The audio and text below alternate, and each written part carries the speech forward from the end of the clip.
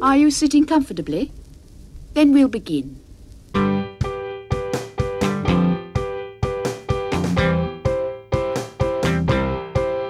10 minutes left. Yeah, but there's still some time. It's not the final score. We need more than the numbers we're given. Show us you live and breathe the game. You're more than a name. That's what we came for.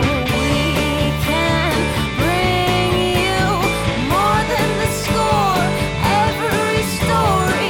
Let's take this thing off of the field into the real world, away from the numbers,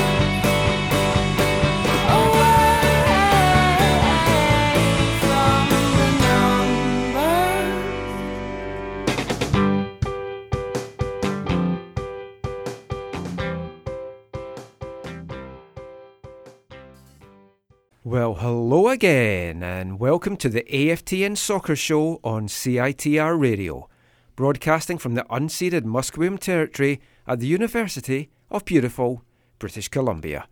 If you're listening to this show in the podcast, this will be episode 239. I'm Michael McCall, I'm Steve Pander. and it's just the two of us on the show tonight. We might be joined by Zach during the show, not sure if we're going to get that happening or not. But that's something to stay tuned for. Let's just see if Zach calls in or not. But it's been a hell of a busy week. Yeah, I didn't expect it to be as busy No. as it was when the week started. For sure. I was thinking we'll have a bit of a shorter show tonight, maybe an hour to an hour and a half, Yeah. not do our usual 2 hours. But jam-packed. We've got lots of Whitecap stuff to talk about, lots of MLS stuff to talk about.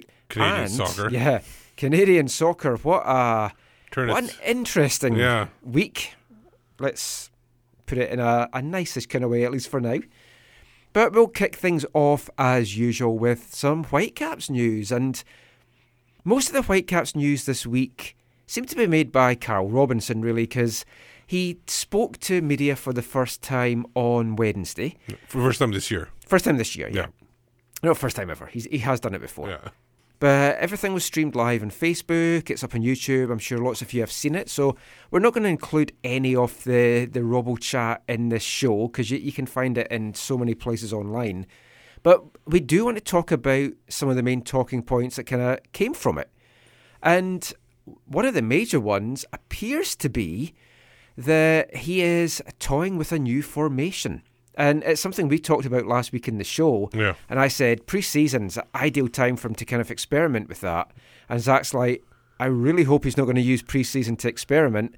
But by the signs of it, he's going to use pre-season to experiment. Once in a while, there's nothing wrong with it. When are you going to experiment I don't otherwise? see anything wrong Yeah. with it. That's what pre-season is for. Yeah. I don't know why you would be expecting, like, okay, I'm going to go with this. Never tried it before. Let's just do it. And Well, that's it. he mentioned the RSL game in his comments, I think, Yes. at one point when he talked about not doing it in the middle of the season. You need the preseason to experiment with this, any kind of new formation, even to talk about it. Like you discuss it, show film, show video and stuff like that, because you want to have it in the preseason game, have it on video, and then you could show it in film sessions afterwards and discuss where everybody was supposed to be, if there was an error, where they were supposed to be instead of where they were. Yeah, I mean, you definitely have to try things out in pre-season, and by the sounds of it, it looks like three at a back is very, very possible. There's so many different formations, so it's like you've got 3-5-2, you've got 3-1-4-2. I mean, Yeah. we went through all these last week. 3-4-3. I'm hoping whatever it is, it means we're going to have a two-striker system because Yeah. we've got Kamara and Blondell, and to me, that's very exciting. And three at the back, as long as we've got the right personnel to do it, it looks like that is the trendy thing to do. A lot of English clubs are using it, European clubs. Colorado Rapids, it looks pretty certain that they're going to do that under Hudson. It's a formation he's liked with New Zealand. So I'm excited to see how it works in pre-season, and it'll give them a chance, if it doesn't work well, to look at something else. And that's definitely for sure. And I think that the main focus, you're talking about Blondell and Kamara too. It could be Kamara and Teixeira Teixeira could be playing up front True, too. with having Blondell on the wing. It could be Reyna up there too. So there's with the 3-5-2, it's so many different possibilities. I think the main focus is, especially in training, you want to know how the central defenders are working with the attacking fullbacks. Well, and I think it's the fullbacks that really have to work on what they got to do, because they got to know when to go forward and when to hang back. And I think that's going to be the main focus in training. Yeah, and it's fitting the personnel into it as well, because you've got so many talented guys in the Whitecaps lineup potentially, and it's trying to fit them in. The three at the back, let's just look at that quickly just now. I mean, are you assuming that it's going to be the three centre-backs of Henry, Parker and Waston? Or do you do Parker, Waston and stick De Jong back there, which he tried in the Montreal game? Yeah, I'm not a big fan of that. I think it is the initial one you talk about.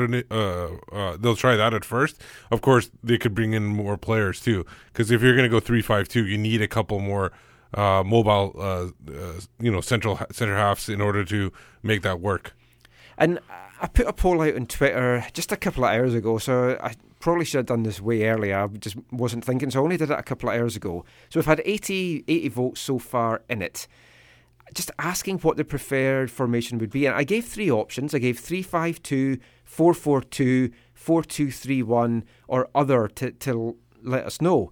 50% like the 3-5-2, 25% like the 4-4-2, 19% went for 4-2-3-1, and only 6% wanted something a bit different from that. And had a few interesting comments from it as well. And I'll just kind of go over a few of them in a second. But on the phone just now, we should have Zach calling in. So let's just give him a big AFT and welcome just now. Evening, Zachary. How you doing? Good. Nice of you to join us. It's nice to be here. I had to call in because I think you were misrepresenting my views from last week. Oh, possibly. We were just talking about formations just now. But before I kind of read some tweets about that, what right now, without seeing how things work and how stuff are played, how are you finding with the team that we've got? What formation would you like to see? Not what you think is going to go, but what would you like to see? Yeah, it would be nice to see something where there's more two strikers up front would be something that I think would be nice to see. Some kind of partnership up front.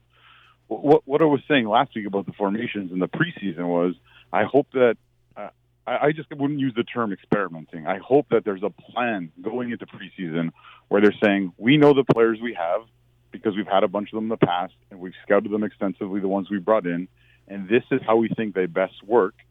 And we're going to have at least two planned formations, tactical approaches that we're planning on using throughout the year, so that you might use it in preseason and it's terrible, and then you might say, okay, maybe we need to scrap that or whatever.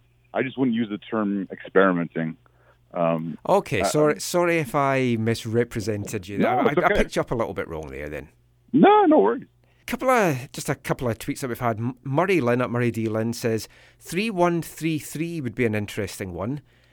Or, given the recent signing pattern, 6-3-1. I think 3-6-1 is more likely, because we seem to be like jam-packing our midfield with a lot of DMs.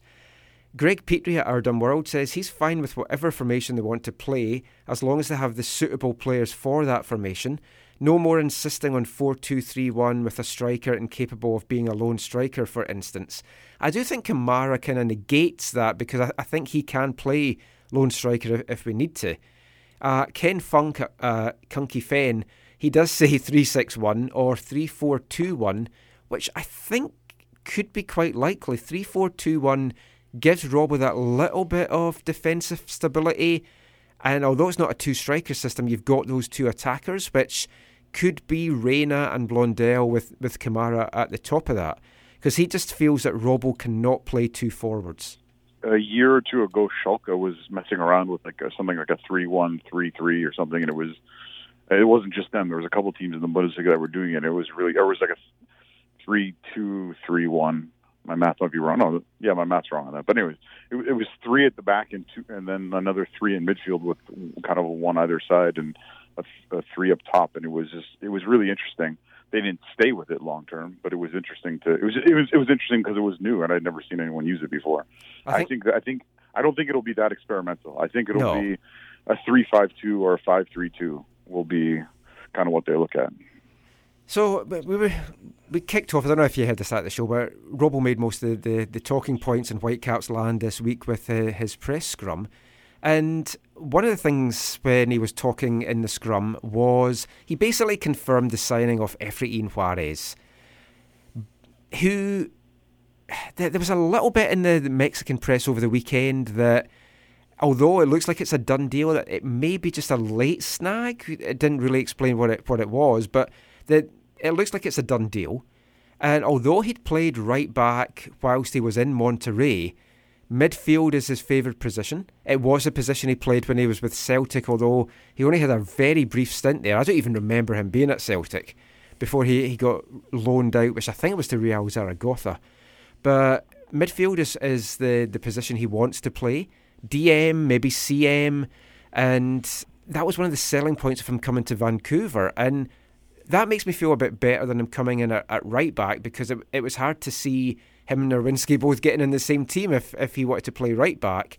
But I feel more comfortable that he's maybe going to be a DM or a CM, Steve, and I think it's a very exciting signing for us. Yeah, I think, well, if you take him, like we were talking beforehand, if he's a right back, he played right back and he was an attacking guy. If he's playing midfield, I know a lot of people are saying, "Oh, he's a DM. He's another DM. He's just going to sit back there." But to me, he sounds like a box-to-box type of guy.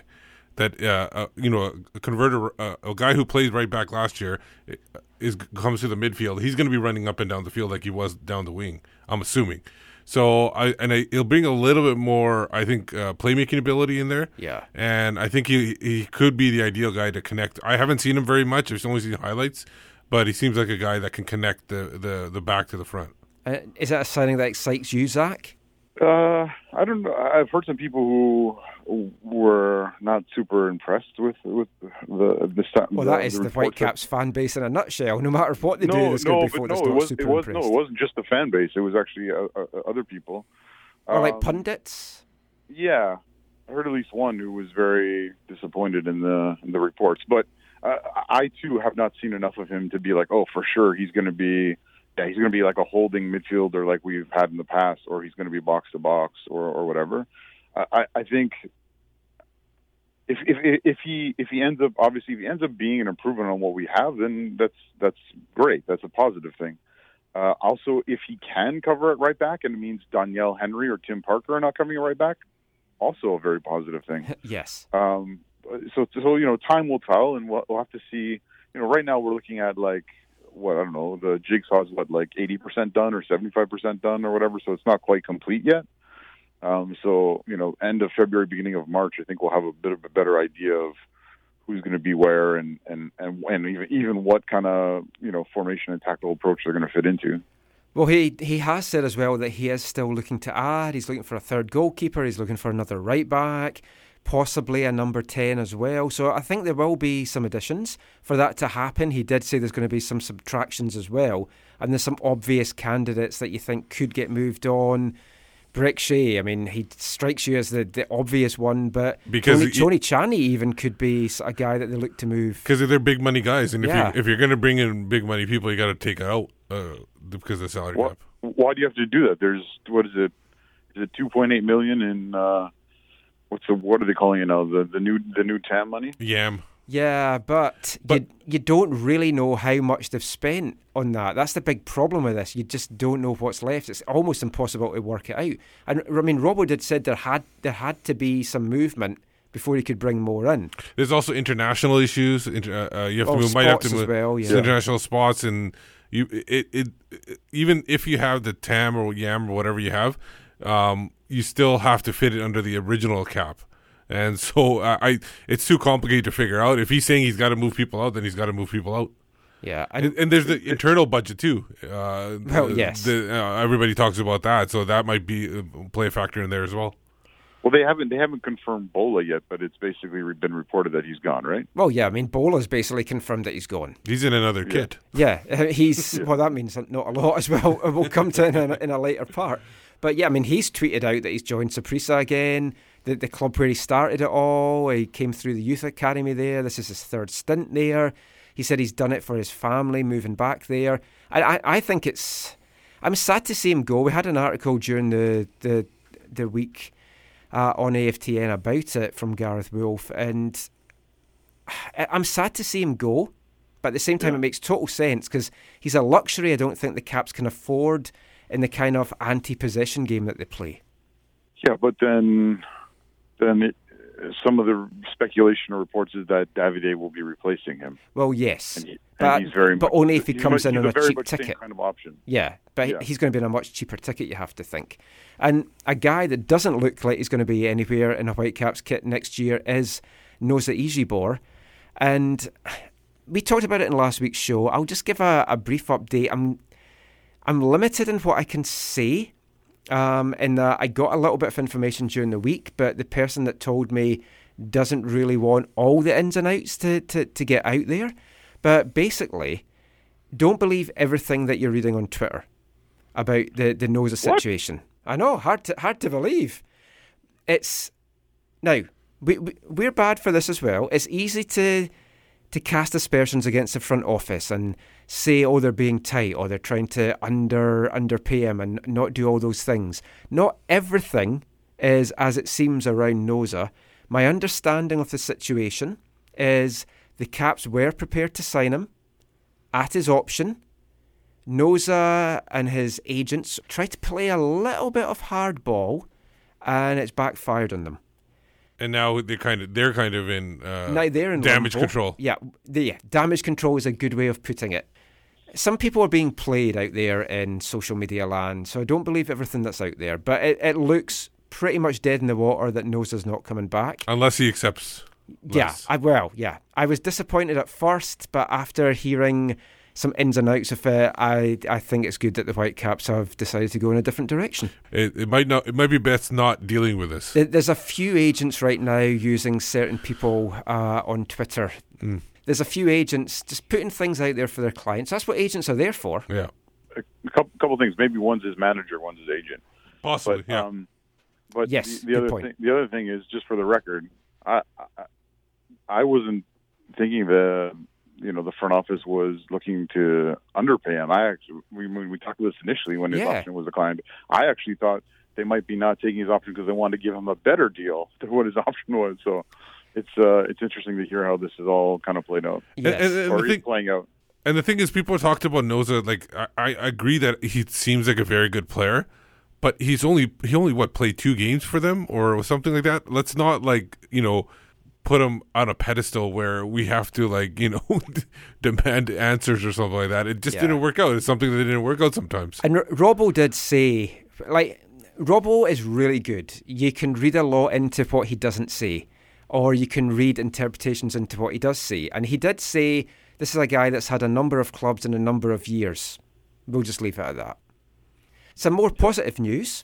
Canadian Championship schedule was announced, and it's later this year. It's in the summer. July and August, after the World Cup, so at least that makes sense. They're not clashing with the World Cup, which I really thought they might do. They also mentioned in one article that it was, I don't know if this is what CSA was doing, but they said that they were trying to get away from the NHL playoffs as well. Ah, okay. And so they were trying to push it back that way. I don't know.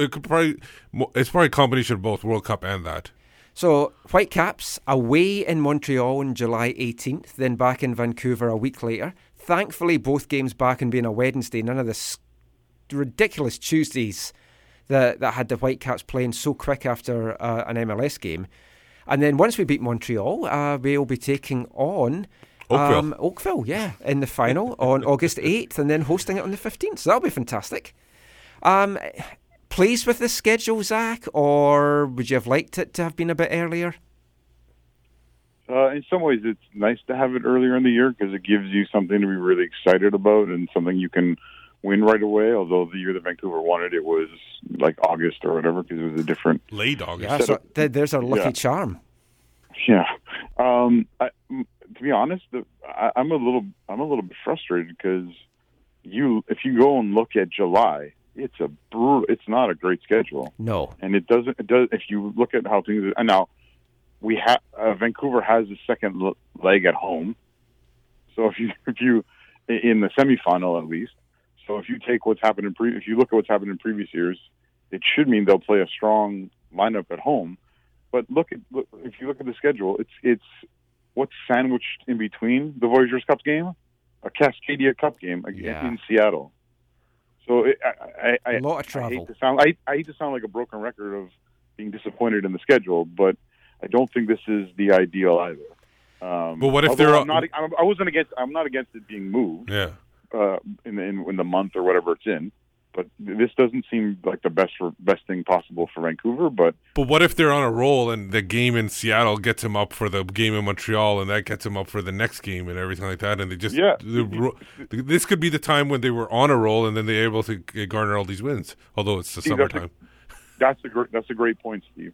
But I also think you have 7 games in the month of July. Yeah, and we could be missing Kendall Waston, who's still celebrating his World Cup victory. Yeah. Yeah. The two new teams. I mentioned Oakville, and then there's a Quebec team, AS Blainville. Obviously, they're playing a play-in game to play Ottawa for. That's going to be a play-in game to play Toronto. So Toronto gets to play in it's good. It's a start. It's a start, yeah. It's nowhere near enough. Obviously, it's going to change when the Canadian PL starts in 2019. All those teams will be in it for sure. That's got to be. Well, we think. Yeah. They shouldn't be. They should be. Yeah. And they're pushing for a second Champions League place for Canada and stuff like that as well. So it's a start.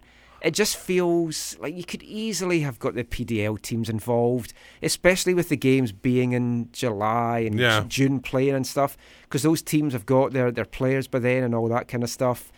I mean, I'd love to see TSS Rovers beating the Whitecaps. Calgary, why not Calgary be in there? Yeah.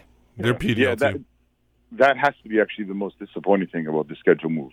They put it in a time where it's actually pretty good for PDL clubs, and they don't allow them in because they want to, shut out small teams in the smaller American league. We knew they were never going to be in it, but I mean, it's just disappointing. But we'll see what happens with the Canadian Championship. One of the big announcements in Canadian soccer this week, and we'll be back to talk about some more of that after this.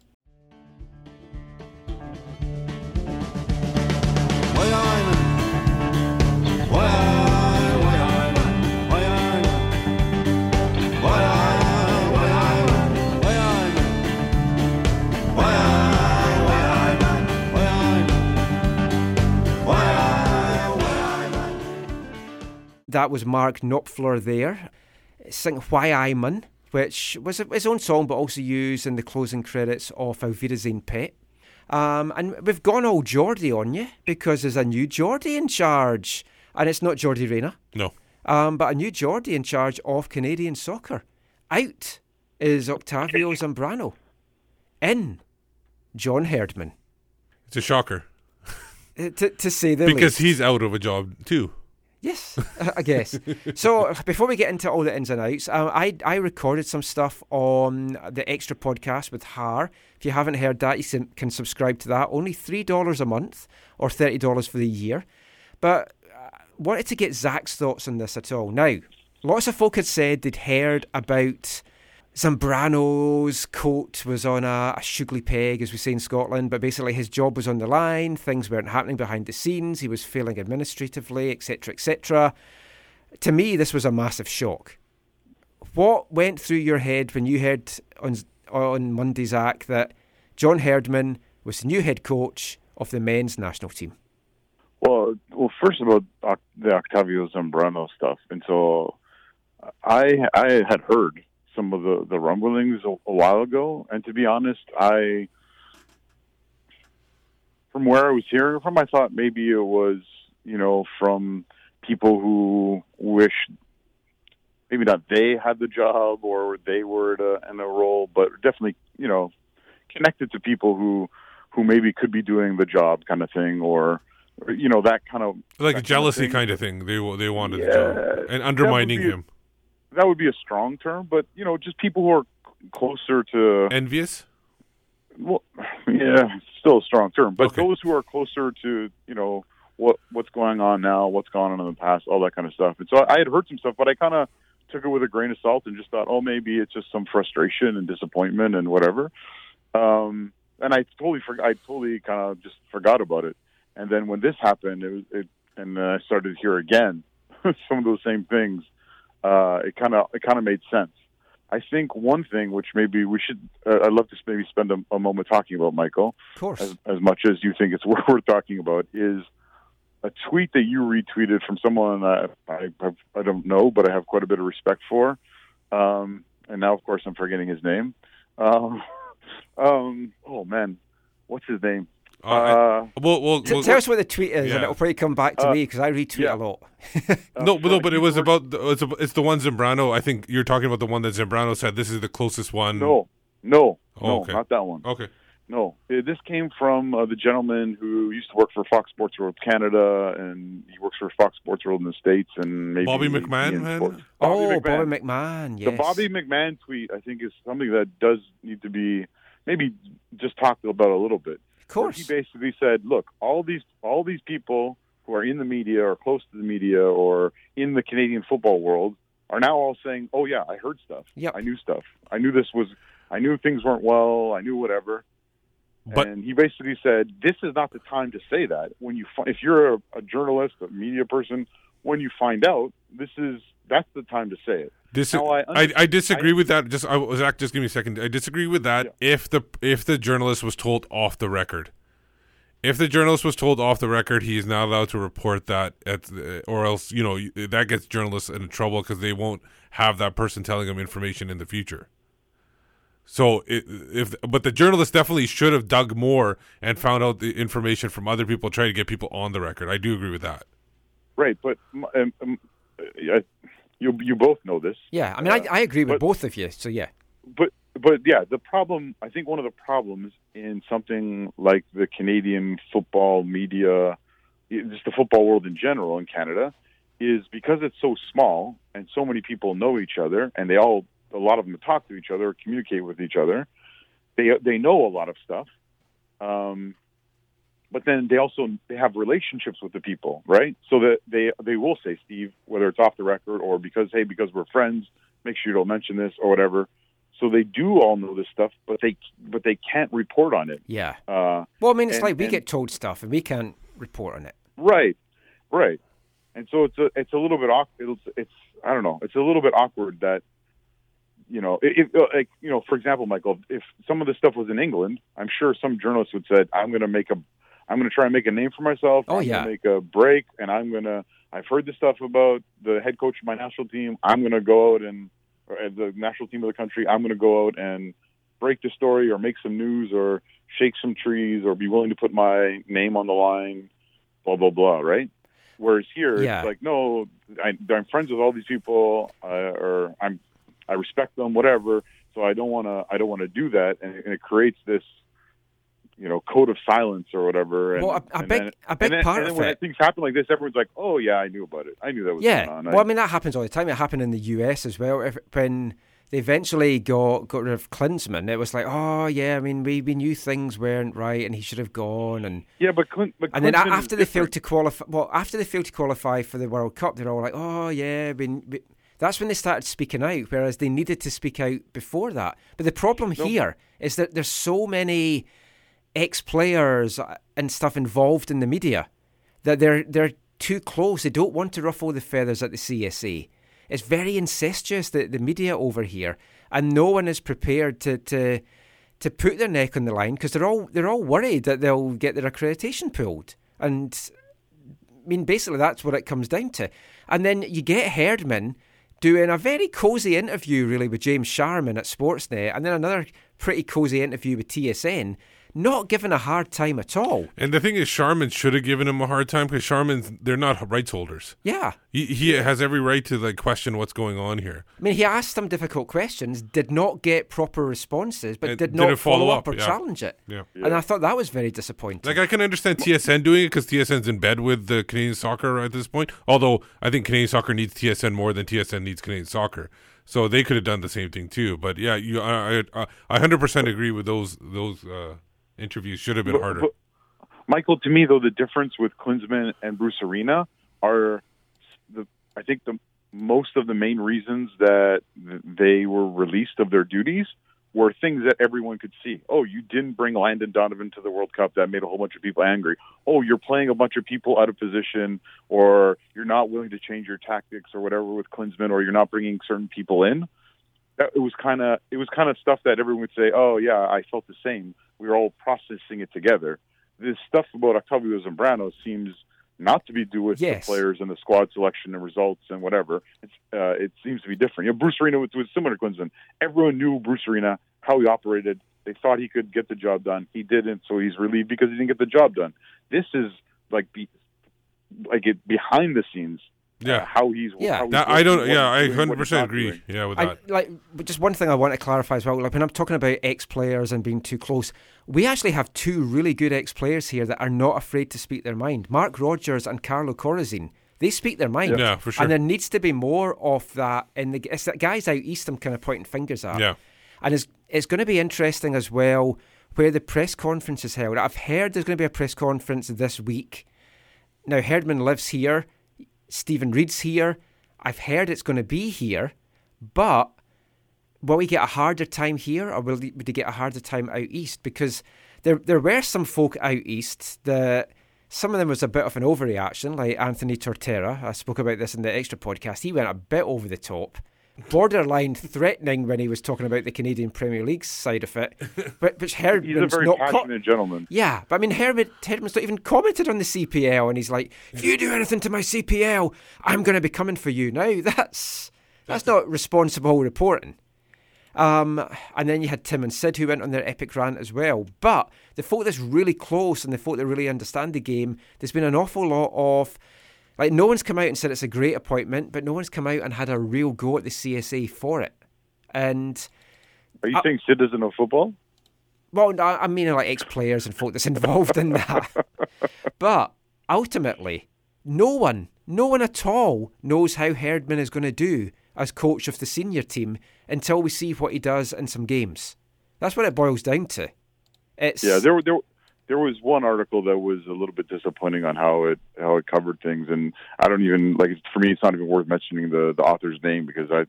But we're talking Toronto Sun.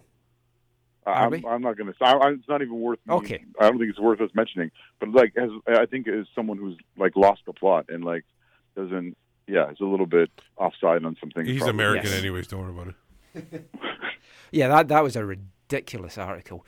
But just we could go and talk about this forever, and we will revisit it more.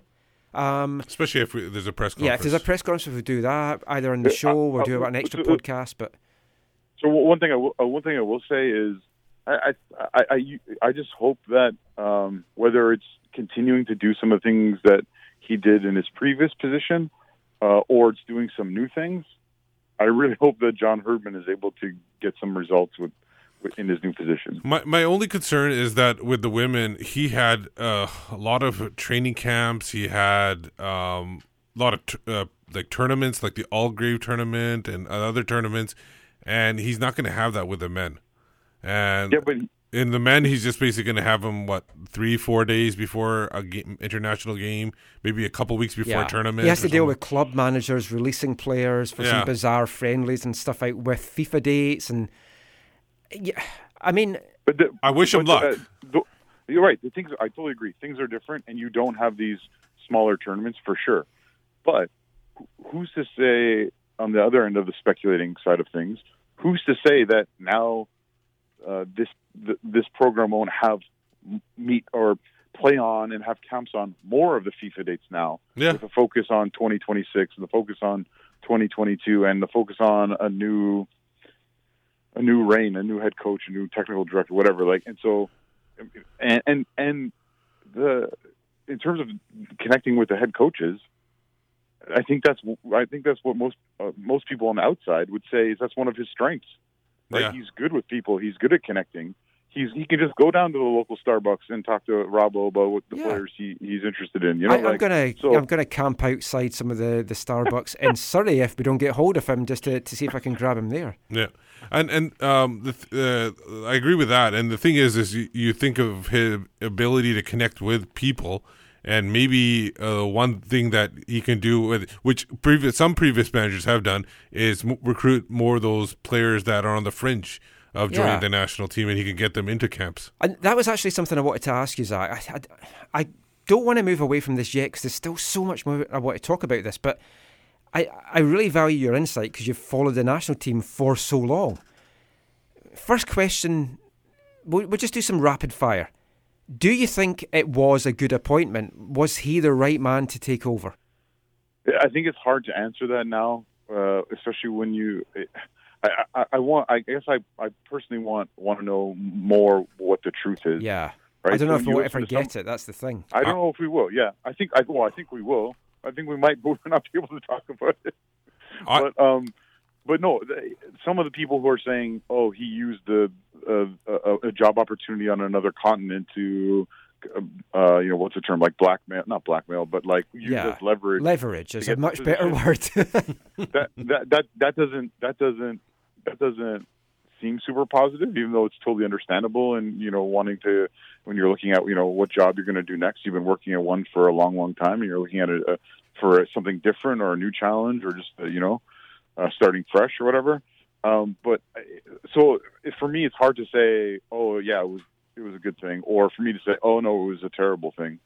I think for me the biggest concern is how his assistant coach is going to take over for him with a I don't like the word program, but a program that has in some ways maybe punched above its weight and reached higher heights than many would ever thought. And will this new person be able to keep them on that trajectory? Going into 2019's a World Cup year. So what will that look like for them?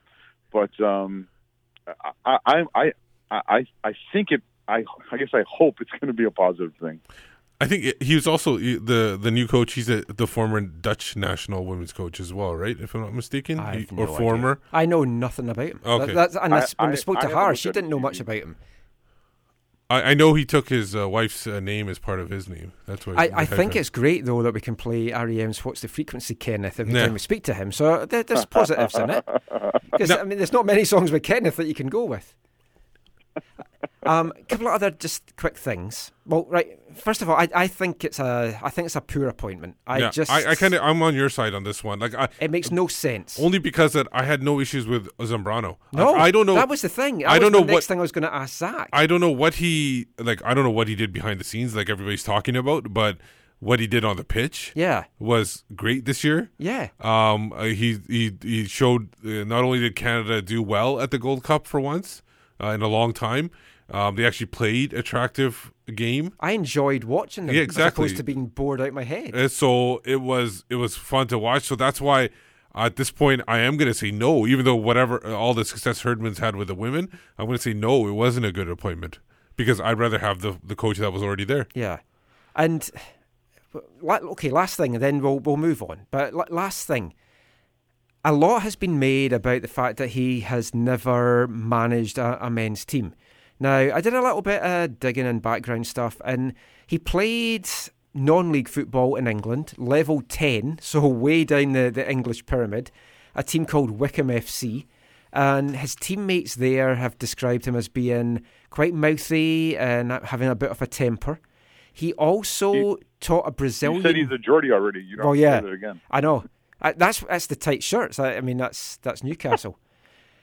I'm surprised he actually wears a shirt, because when I've been in Newcastle and Durham, most of them on a Friday and Saturday night, they're just wandering about with no shirts on, challenging you to a fight. Solid. Maybe stereotyping a little bit, but that's the experience that I had down there.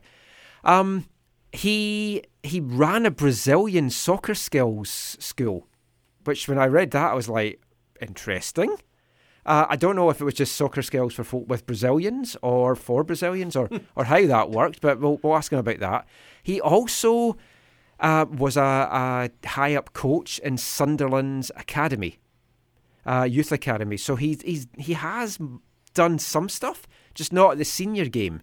And I think this is a fair question. And the article which you were talking about earlier, there were some salient points in it, but a lot of it got lost just because of the general tone, sexism and garbage that was spouted in it. But I think it is valid to ask, can he take what he did in the women's game, all his motivational side and stuff like that, is it as easily transferable to the men's game where you're dealing with some big egos? Big egos. And I know folk are saying, why have they got big egos? They're not playing in the top level.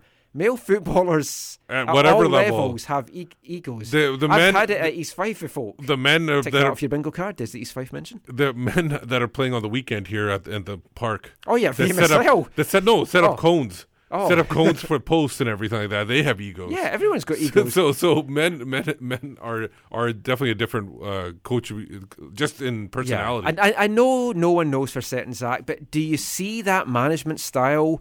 That, come on, guys, let's get into your mental psyche and all that stuff. Do you think that is going to transfer easily to the men's game? And especially, you know a lot of the Canadian players to kind of talk to. Do you think they'll be welcoming to that? I think if the players have the approach of, hey, I want Canada to do well, I want to play a role in it. If they come in with a positive attitude, I think it should be fine, right? Yeah. We talk a lot about professionalism and all that kind of stuff. I think if everyone comes into it with in a healthy way, I think I'm not too worried about that. You listen to, Rob will sometimes say, football's a pretty simple game, right?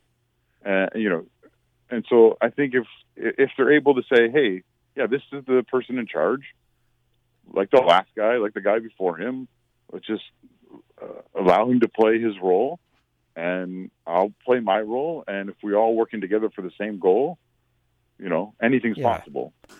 Well, yeah. So for me, it's no, yeah, you do talk to players, and yeah, I've talked to players who enjoyed managers who were like that.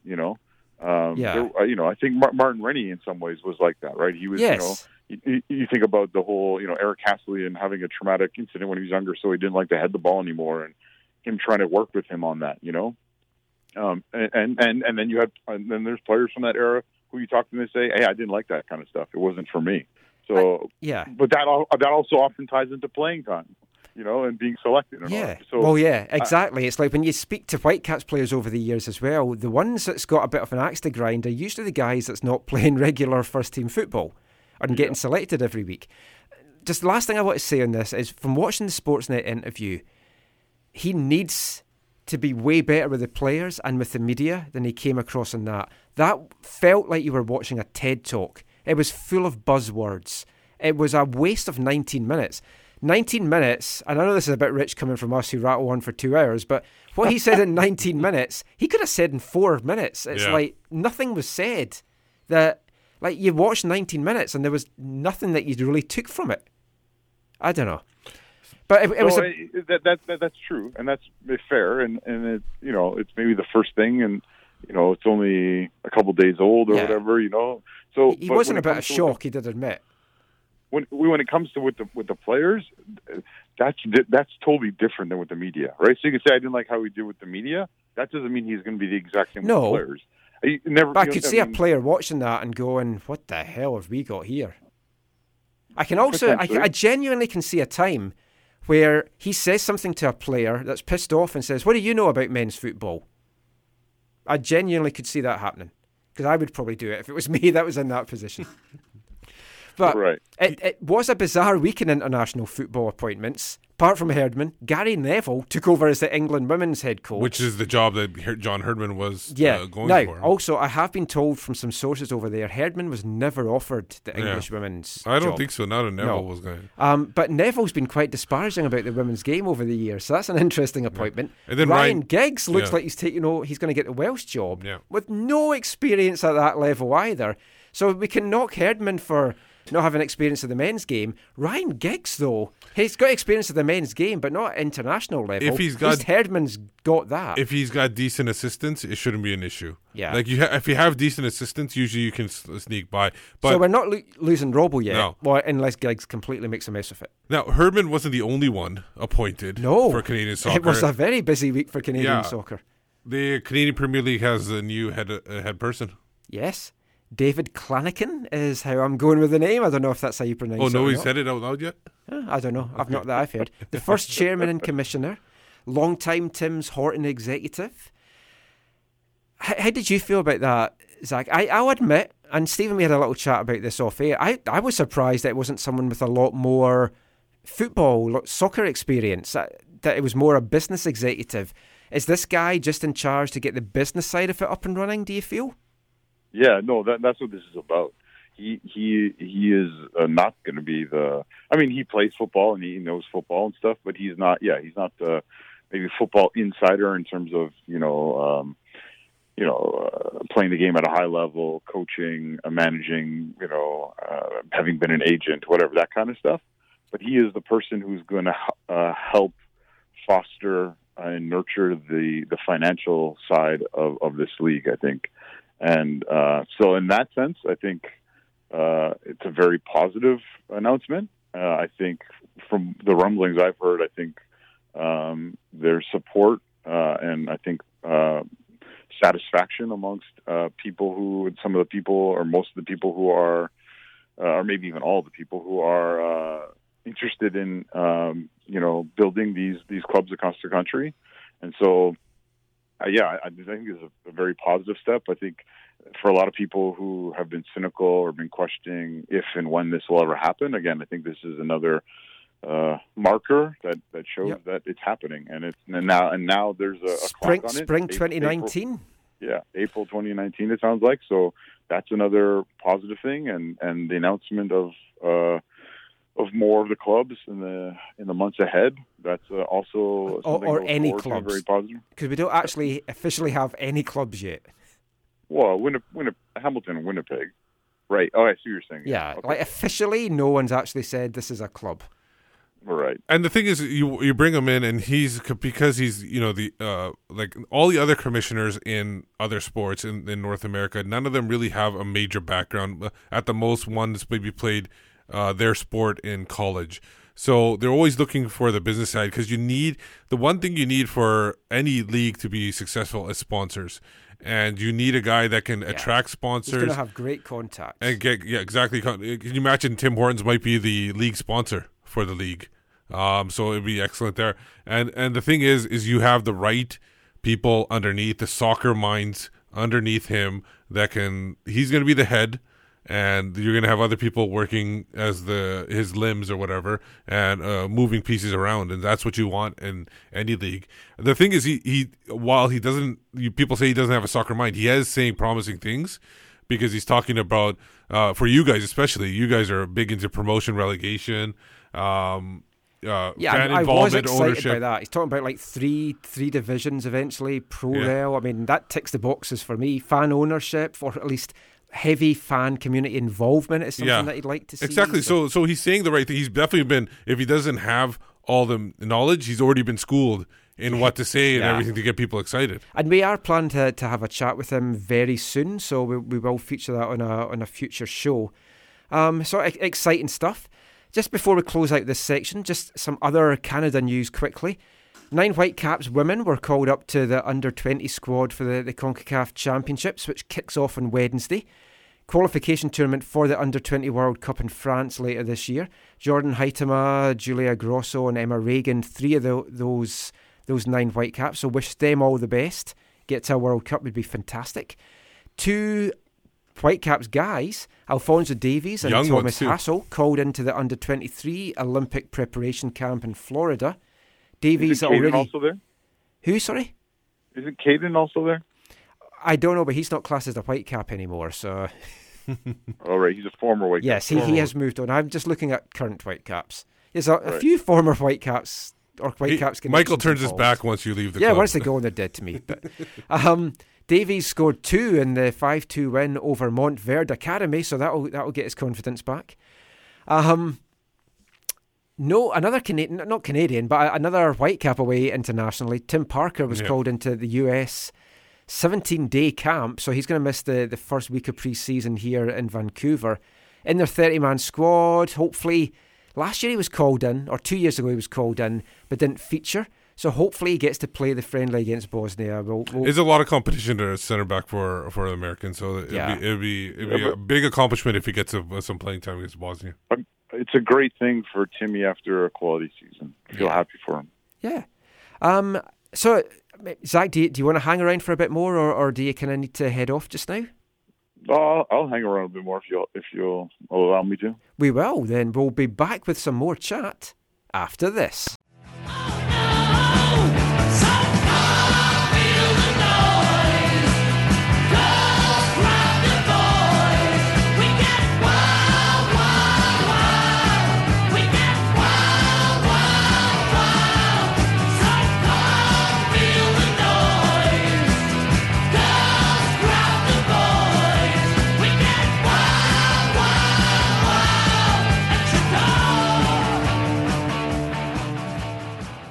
Slade there, and come on, feel the noise.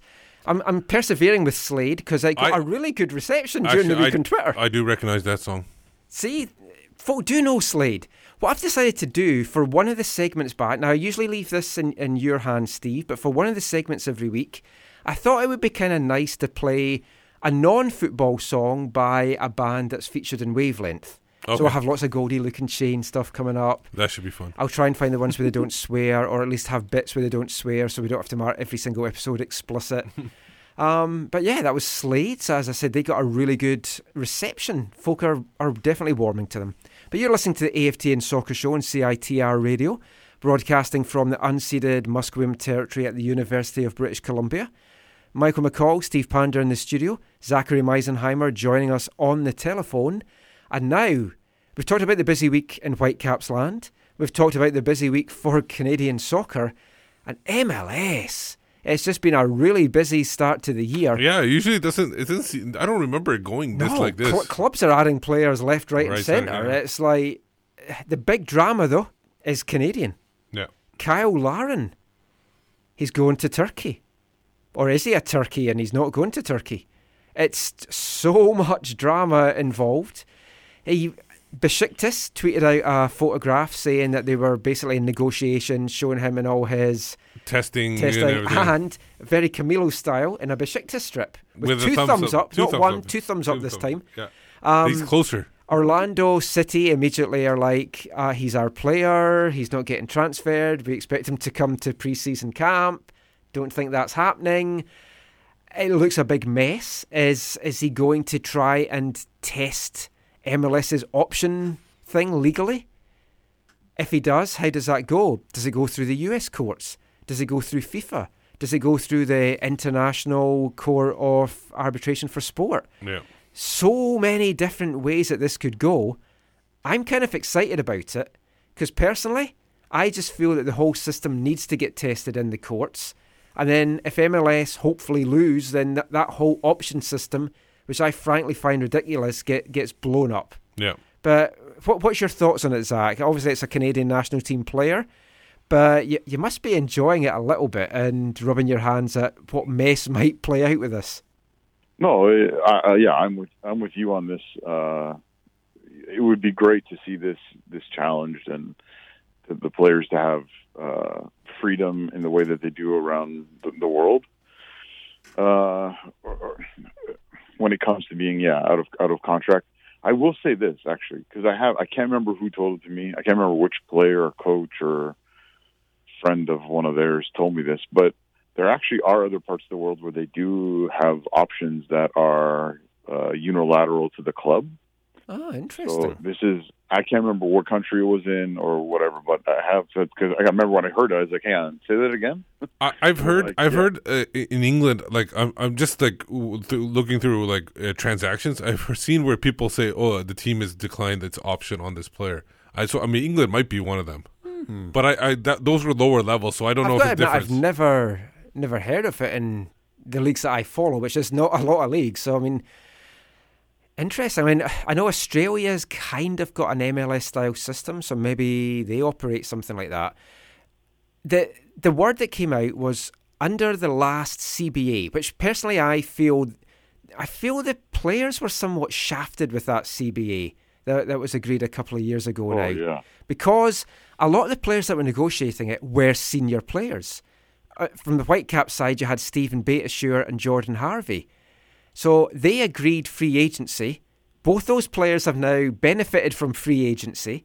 So the senior players were quite happy with that CBA, but it's the younger players and the players new to the league that they did get kind of shafted in this. But part of that CBA appears to have been that all players then had to sign an option acknowledgement agreement saying that they acknowledged that there was an option and that it was legally binding, etc., etc. The Camilo clause. Yes. I'm really, really fascinated and interested to see, would that hold up in court, just that one part alone, or is it not even worth the paper it's printed on? And very different, I guess, in some way. But when I was working in Scotland before I moved over here, I was originally planning to move over here in 2006, but I delayed it by a year. So I'd given notice to my work. Actually, no, I hadn't yet, but they knew I was going to be leaving, so they offered me a kind of promotion to do a project, but I had to sign this letter saying that at the end of the project, I wasn't allowed to go back to my old job and I would have no job because I'd told them I was about to leave to emigrate. So I took advice on that and I was told, yes, sign it, because that's not, you've got your work contract, that's not legally binding at all. They're just throwing something else at you that's nothing to do with it. So I don't know whether this option acknowledgement agreement would hold up. And the thing is, no one knows what's going to hold up in court. No one knows what court is going to go through. Yeah. That's why I want to see it tested. Now, the thing is just to give you guys a little bit of information for CBAs, whenever there's been a CBA and it's been challenged in court, the CBA always holds up. So in American courts, there was an incident where a certain football player was suspended for 6 games by the commissioner, even though there was very little evidence. He was never charged with a crime. He was never even arrested or anything like that. He was still suspended for 6 games. The player took the league to court saying that there was no, like, basically giving all the evidence, and there was very little evidence other than the other person's word. And the suspension held up. The court said, you guys signed the CBA. You guys agreed to this, and this is what's going to hold up. So if they take it through American court, it's not. It's going to be shot down. Yeah, they've no chance of winning that. I don't know about FIFA. For the court of arbitration, I looked into that. Both parties have to agree to that arbitration, and I don't think MLS will go there. No, too risky for them. And I also looked to see what things they've done recently. There's been no North American leagues that they've dealt with. So I don't think... now, FIFA is the wild card. If FIFA does something, then maybe you got something there. But other than that, it's going to hold up in American court. Well, you don't want to piss off FIFA when you're having a vote on hosting the World Cup in your country in 5 months' time. I don't know how much that has to do with anything, but... But I think Besiktas and Laren will try and push this as much as possible. And...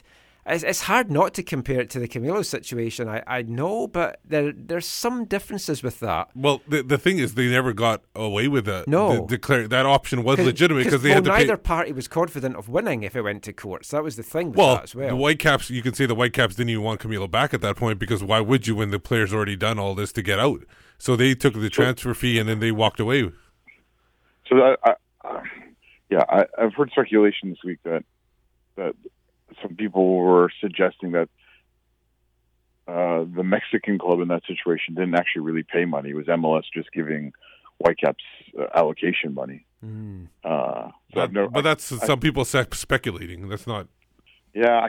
It's definitely going to be interesting to see how it plays out. If Laren ends up back in Orlando, even for a stint of pre-season, I'm going to be quite stunned, because it looks like it's gone way beyond that. But my thing is Orlando knows this player wants to go.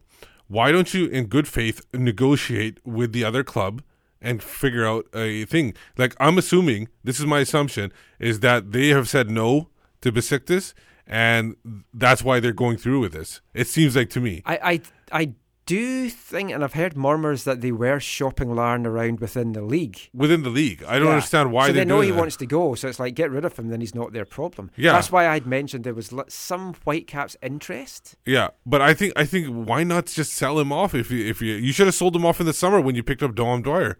The guy wanted to leave. He was already in some legal issues. So why not Yeah. sell him off at that point? Well, it's even more awkward than that because they've known he doesn't want to play in MLS. They know he wants to go to Europe, and the reason why they haven't done anything until this time was because they want to get the most they can from the ridiculous MLS transfer out of the league policy, money, whatever. Which supposedly, did they change or they were going to change? So I don't know. Yeah, Anyways, it's changed. I think teams get more. Yeah. So now his agent / Besiktas has been like, oh, okay, they don't really have a contract. We don't have to pay anything for him. We'll have him for free. So I really do. Yeah. I do hope it goes to the court for arbitration of sport or whatever, and we once and for all know where things stand. I mean, everyone knows about the Bosman rule. Maybe we're going to have the Larn rule, and that's what folk will be talking about in years to come. But we talked about so many players being added to teams. Last week, I talked about my dream of having Kamara and Kamara for the Whitecaps. Looks like Ola Kamara might be heading to Colorado Rapids, which seems a bizarre. that was actually out now. Oh, It was updated. Colorado is out apparently, unless they're back in again. But somebody reported that they were out because they can't keep track of all this. no, because he apparently wants to go. He wants to go Wants to West go to a Coast. team that wins. He wants to go West Coast. My dream's still alive. So that could be anywhere along, Portland, Seattle, Vancouver, 2 LA teams, San Jose. I he wants. don't know, with all the natural disasters, will California exist by the time the season starts? knows? So it's like we're in with a shout. We could get Ola. Yeah, but I think there is a chance, but I think the 2 LA teams might be a better shout out. Yeah, I'm pretty sure that.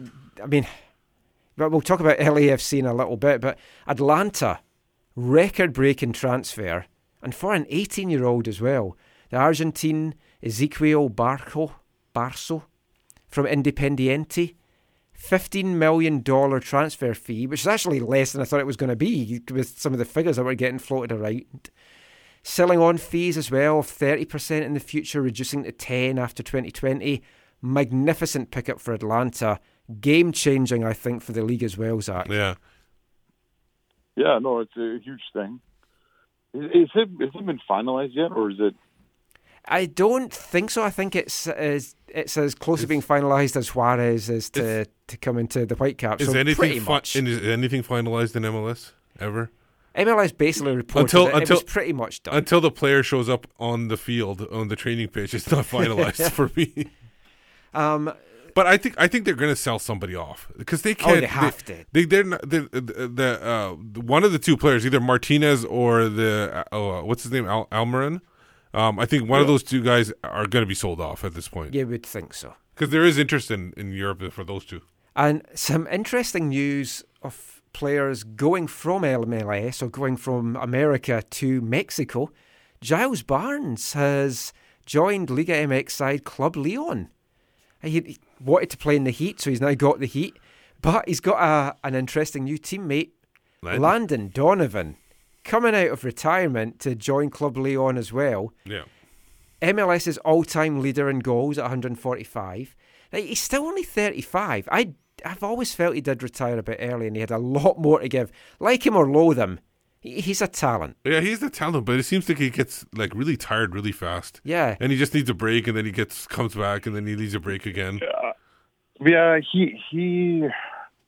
I'm going to have to choose my words carefully here. Why? I He's not listening to this. He might no, be. but like Oh, I don't. I know he's done a lot for American football. Don't get me wrong, right? The league's named their MVP award after him for whatever reason. Which is now ironic that they've named it after a current Mexican player. So, yeah. Exactly. But he, to me, has really underachieved in his ultimate, overall in his club career. Like he underachieved because he was at Leverkusen a couple of times and kind of gave up on making the real full breakthrough in Europe, and that to me was disappointing. It was like he was a player who could have played on a full time, not on a loan deal, on a full time basis in one of the bigger leagues in Europe, and kind of settled for MLS. And I know he did a bunch of great things, and I'm probably just bitter because who he is and what he's done against the countries and teams that I appreciate and whatever, blah, blah, blah. and then retiring early, fine, no problem. You want to do that? That's no. I can respect that. But then coming back and then retiring again, and now coming back a second time, it's just I don't know. It rubs me the wrong way. Yeah. You don't want to get rubbed the wrong way. No. He has had more retirements than anything, really, but it's going to be interesting to see how he does. And if he still does it, I mean, I do agree he has underperformed. Maybe he came in a back lot for of the World ways. Cup. Oh, that would be hilarious. The next one, he can still do it at 39. Oh, no, pretty maybe sure. he doesn't. Oh, yeah, that's right. Americans are out. I forgot about that. But yeah, it's a surprising one. But let's just finish this section by talking about the new kids on the block. LAFC, another busy week for them. They got a white-backs fullback. Yeah, Two now. They've got two ex-Whitecaps fullbacks. Jordan Harvey officially announced. Stephen Beitashour looks that he's there as a free agent as well. So LAFC loved the Whitecaps' league-leading defence of 2015 so much that they've added both their right backs. Bradley could have been coaching that if Or he took the job. fullbacks. Oh yeah, Bradley could have. He could have taken the. He could have. Now Yeah. he's got him in LA. Bradley was never taking the job. I'm just obviously it's a joke. We know. You should. You see, you have to be here to see my face when I was saying it. Yeah, he did a smiley emoji and everything. But yeah, I mean, great for LAFC, but quite an old fullbacks that they've kind of got, but talent anyway. Yeah. Mark Dos Santos, who was the guy that I would have loved to have seen as Canadian men's national team head coach, said he's done everything he can at Division 2 level. Folk expected him to possibly take an MLS head coaching job, but I think this is a good move for him. For sure. Because he gets to learn the ropes under Bradley. Bradley, who I still feel is very overrated, and I feel his best years are way in the past. Yeah. But he's in a good position to possibly take over from Bradley or get another job.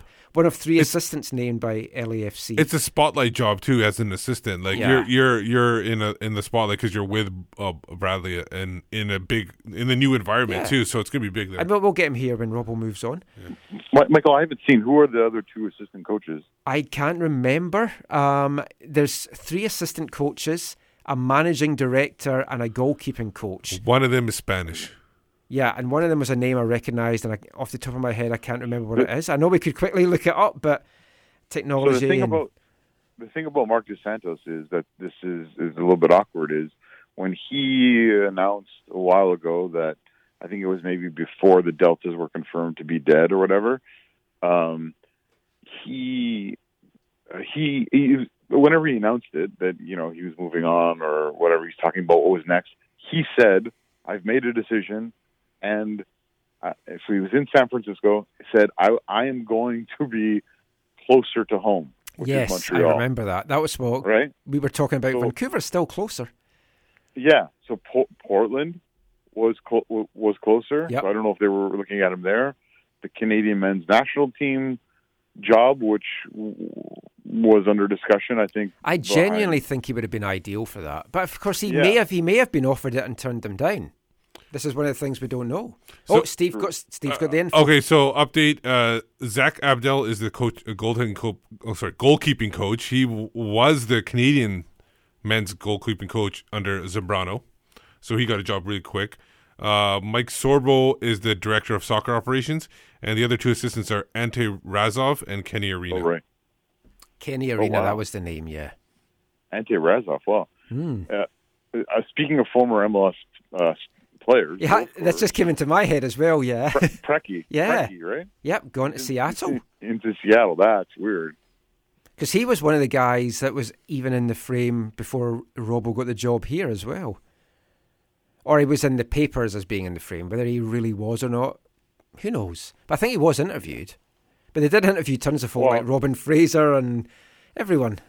Well, that's because my understanding is MLS Yeah. made them interview a certain number of people or something. Yeah, but I mean... Because they didn't like how they hired Barton Rennie, without interviewing other people. Or Yeah. whatever. Which is ridiculous. It's like, if it's a guy you want, you get that guy. And you're not telling me, with some of the quick appointments there's been with other clubs in the league, that they've not done what we were trying to do. But just quickly finishing on LAFC, we've praised Atlanta a lot on this show. They came in, pretty much set a new bar for expansion teams. They seem to do so much right in year one. They are the bar. Yes, nice wrestling reference there. LAFC look like they've taken that mantle on, and they're going to come in and they're going to be a force to be reckoned with. So you're telling me they're going to be tweeted about a lot by the Whitecaps? Oh, probably. Twitter account. It's going to, well, at least they only visit once. Oh, that's true. Oh, and so did Atlanta.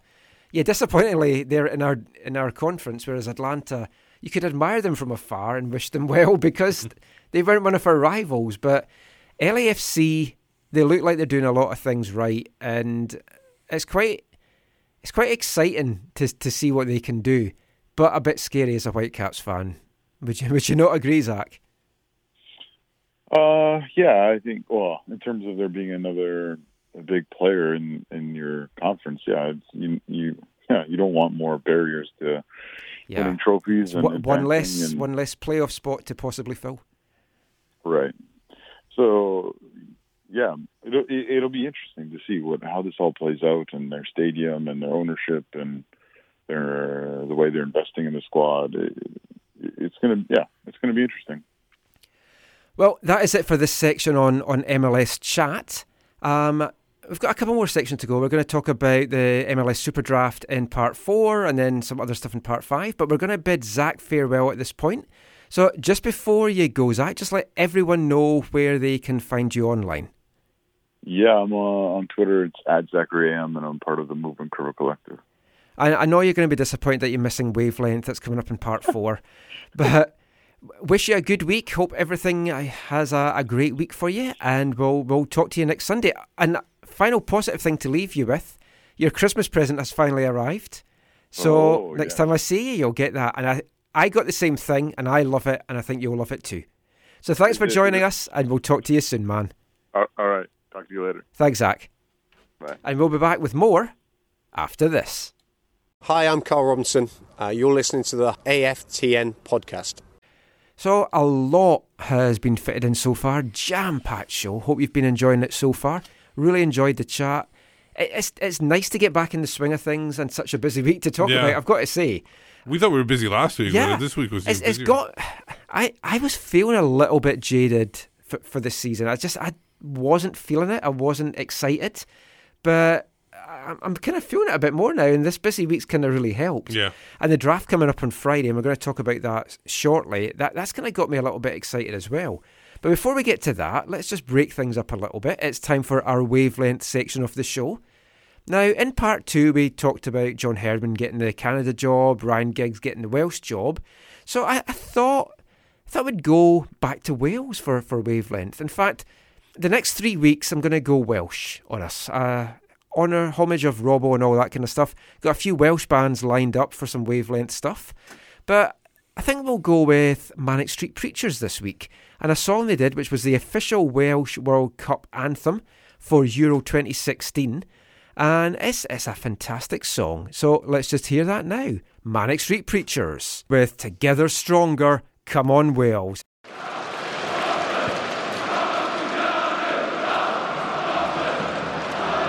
Chris Coleman's men have freed Welsh football from the shackles of their history.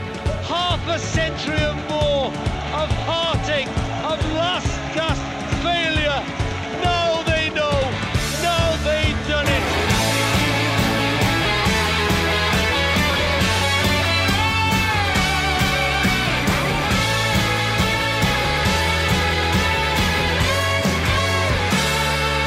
Not since 1958, when Brazil would make our hearts break.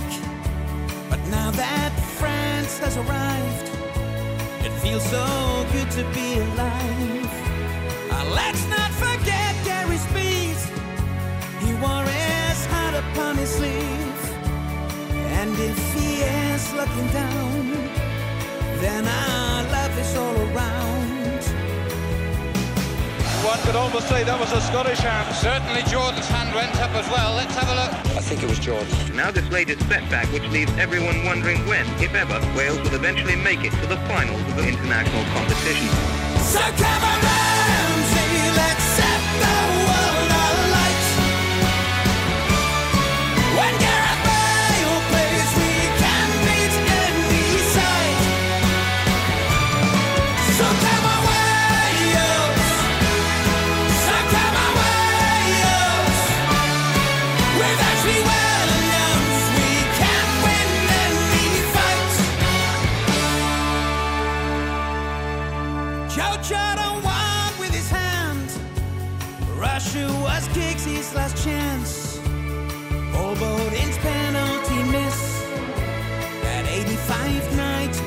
tragic.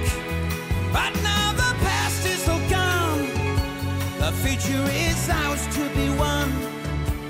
You're just too good to be true. We can't take our eyes off you. History beckons as the Russians kick off.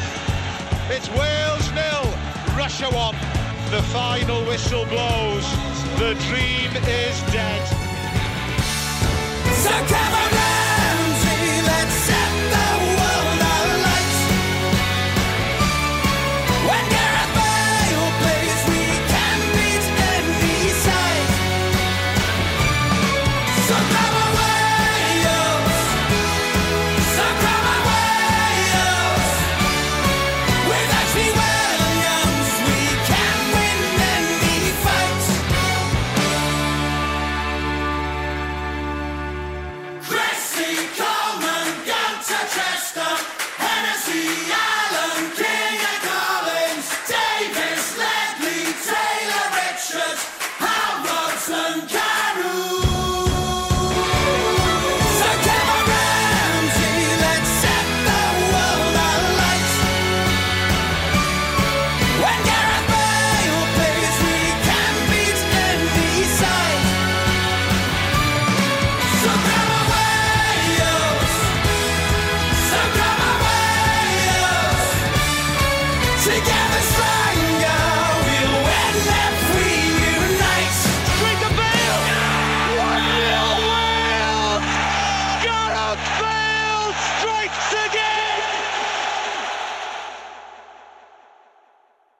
Manic Street Preachers there with Together Stronger, Come On Wales. I really like that. I think that's a fantastic way. Very to end. inspirational. So, yeah, so hopefully you enjoyed that. So let's get back to some MLS talk. And yeah, MLS Super Draft is coming up in Philadelphia on Friday. And Seems to always be in Philadelphia. Is that the right? well, it was in LA last year. Was it? because Okay. I was thought about going down for it hard, did go down for it. LAFC have the number one pick, but And they're shopping it yeah, well, as usual. they've not said they are or they aren't. They have said they've received multiple offers from the okay. top spot. And Kevin Kincaid actually said that Philly are interested in trading for that top spot. I mean, to get the top spot and you're hosting the draft, that would create a bit of a buzz. Yeah. But LAFC said, you never say never in this game. It's like you don't know what's going to happen. That there's a number of players. Like, I haven't paid a lot of attention to the college game this year. I have in previous years, but Yeah. done a little bit of research for this show. And there seems to be three guys in all the mock drafts. There's three guys that are up there as possibly being in the top three or maybe even the number one pick. You've got Yeah. Akron defender João Moutinho. Yep. Stanford centre-back Thomas Hilliard-Arce. Michigan winger Francis Atuhene. They've all been moved as first picks. And you had another one, I think, There as was well. there was a couple other ones. They're not like some people have them high up, but some people have them like lower. So they're not consensus. The three That's the thing. No one... the three you mentioned are all in the top four range. Yeah. And so they're considered to be going to be in that area. Some people can be dropped. Like we've seen players that were ranked in the top three and then get dropped to 8 or 9 Yeah. or something. Or some people get out of the top 10. I can't remember so. the player of what year it was. There was this one guy that was expected to go top 5, Yeah. and then he didn't. Then it was top 10, and then he didn't, and he's Yeah. dropping further and further down. And he just looked so miserable. It kept panning to him. It's like, This was, yeah. But like one of the guys we mentioned there, Francis Atuhene, I have no idea how you pronounce his name. Let's just call him Francis from now on. He's Ghanaian. He's Michigan. He's from Michigan as well. From Michigan, University. and I like of those three, I really like him. Robbo hinted he might be willing to trade up for his pick because the Caps are 17th. Yeah, that's I don't know. too high. Not sure what you're going to get at 17th. You have to package a lot of things. Sindon Brexshea. Sindon Brexshea, get an international spot in this pick, I'd be happy. Yeah. But 24 goals in 3 seasons with Michigan, and he looks good and fast, and he's the Kikuta Mane of this draft, possibly. And we all know how that worked out. I think he's a little bigger too. He's got a little size as well. International. Yeah. But I think if you're in the top, if you're picking a player in the top 5, you're okay to pick an international. After that, it's kind of, you really have to like the guy because you're spending it, unless you're going to be putting him in USL for the first year too, because that's always an option. Well, I mean, that's the thing, and it's like the choice is facing Robbo. Do you trade up to get a top guy, a top-rated guy, a General Adidas guy? Do you trade up a little bit to get a guy that's kind of middle of the first round, but you're worried someone else might take him? Do you go for a project? Yeah. They've got a second-round pick now. I mean, we didn't actually mention in the first part with Whitecaps news, David Ousted officially gone to DC and in for his return rights. for a second-round draft pick. So the Caps now have their second-round pick back, picking 17 in round 1. My guess is they're going to go right back or centre back. That's where they've had their success in recent years. Robbo talked about that on Wednesday. They've had a lot of success. Nerwinski, Parker. Cole Seiler didn't break through the way I think that they hoped that he would, and he's moved on to pastures new now. But they had success with Nerwinski, and I've looked at it. For me, the guy that interests me the most is Tristan Blackman. Free scoring forward in his early years at high school and even his first year with Pacific Tigers before transitioning to a defender. Was Rookie of the Year as a forward in his first year, but he's now a defender, versatile defender, can play right back. That's mostly what he's played with Pacific Tigers, but can also play centre back, and he's very comfortable in a 3 in the back system. He would. Well, I don't know how comfortable. He hasn't played it as much, but I think he's got the. Well, I said he would be attributes. Ideal for it, right? Yeah, he's got the attributes to be able to play in a 3 in the back situation, because he's got this. I think he's got decent size and speed and athletic ability. It's just a matter of learning the position more. What was on the Herman Trophy watch list? Yeah. Looking at some of the mock drafts. Soccer by Eves had him going 11th. Yeah. Bleacher Report and Top Drawer Soccer had him going 9th, which would be to New England. Yeah. MLS, Matt Doyle's one, had him going 7th to Montreal. And there was one that had him going 20th. I can't remember the name of that one was, but I think it was College Soccer News. I think they had him at 20th. So I mean, mock draft, it's a pig in a poke. Because you don't know what everybody's thinking and what they need and what they want. Because even if somebody needs something right now, you think they need something. Say you think somebody needs a backup goalkeeper. They might already looking at a backup goalkeeper. They just haven't acquired him yet, and they're just waiting for MLS paperwork to get through before they sign him. So you can't always assume, this is what they need. People need to draft. Usually, I personally think, especially in an MLS draft, you need to draft the best player. Well, yeah, that's the other conundrum. Best domestic player, actually, I should say, because especially because you've got a thing about not going for the internationals, because you can get internationals from outside, like a freeze and stuff like that, tried and tested ones. And the hardest thing because of the numbers. You do have some Canadians on Vancouver now. You're able to do it, but in the past you didn't even have that. You had to build up your domestic players, and Americans count as domestic for Canada. So you need to pick up those domestic players in order to fill out their roster. Yeah. Now it's a tricky one. I just have this feeling that the Caps are going to trade up. Yeah. I don't know. It's going to be a lot of. They have to. I think. Well, if they do, like Blackman seems to me to be the only real guy that they might want to trade up for. Though. Yeah, if they move up about 10 spots, which is what they probably need to do, 7 to 10 spots, they probably have to. They have to shell out probably 100,000. And is that worth it? The thing with Blackman that might actually fall in their favour is he apparently had a terrible first day at the Combine. Yeah. Which any club that puts their faith in what happens at the Combine, they deserve to get ripped off in the draft. It's like nonsense. It's like you've got 4 years of college to go by. Yeah. Someone can have an off day. The best players in the world can have an off day. Look at, like, Messi misses a penalty. Does that make him terrible? No. And in that first Combine, Blackman was actually up against this Francis Atuhene guy. Yeah, the one you like. Yeah, ripped him to pieces and gave him a torrid time. Maybe everyone would have that thing. Maybe this guy just played out of his skin that day. No, the thing is also you got to look at that we don't know what levels everybody's at. Like exactly, so nerves it's hard to tell. Come into it as well. Exactly, and the thing is but the thing is, the problem is a lot of these. There's so many players in college soccer that it's hard to scout everybody. And so you're really relying on coaches telling you your sources, telling you who's good and who's not. Caps have lost Alan Koch as well. Yeah. He did a lot of that in the previous years. So I know you like Tristan Blackman. There's a couple other players to mention as well. One is from the Washington Huskies, Justin Fiddles. He's a left back though. But because you sold SM Adekugbe officially over to the Norwegian team this week, that maybe you need to fill that spot in, because Brett Levi's, I know he's coming back from injury. He's still not, well, he's probably 100%, but he's still not 100% game shape because he hasn't played in a long time. And he is consistently untested in MLS, really. Yeah. So Justin Fiddles is another guy if you want to fill in the left back. Which could be a project that even maybe goes to Fresno. Yeah. And another guy who is a project, who is, if you miss out on Tristan Blackman, is Brandon Bai from Western Michigan. He's basically he's similar to what Blackman was the the forward converter to right back. He actually seems to happen so much. Yeah, he actually is a winger, but the people who have seen him play feel like he would be better suited as an overlapping fullback, which is what something that Robbo loves. He was named to the All-American team.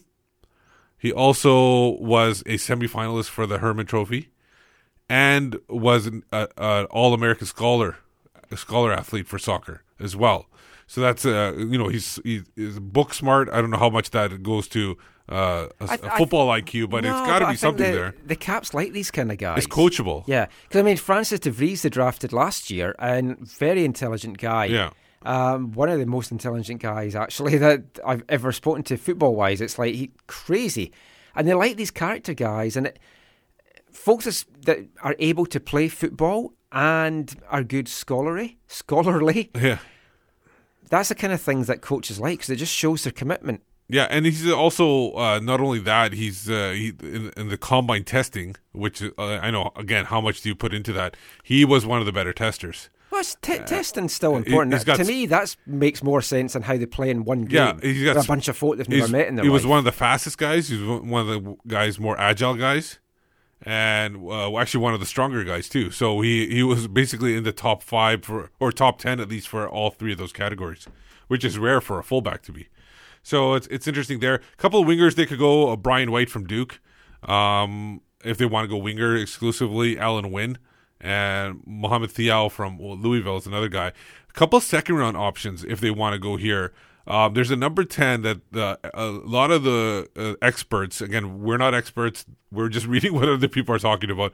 Rafael Andrade Santos from VCU, Virginia Commonwealth University. He's a central midfielder. They claim, a lot of people are talking about him being the best number 10 in the draft.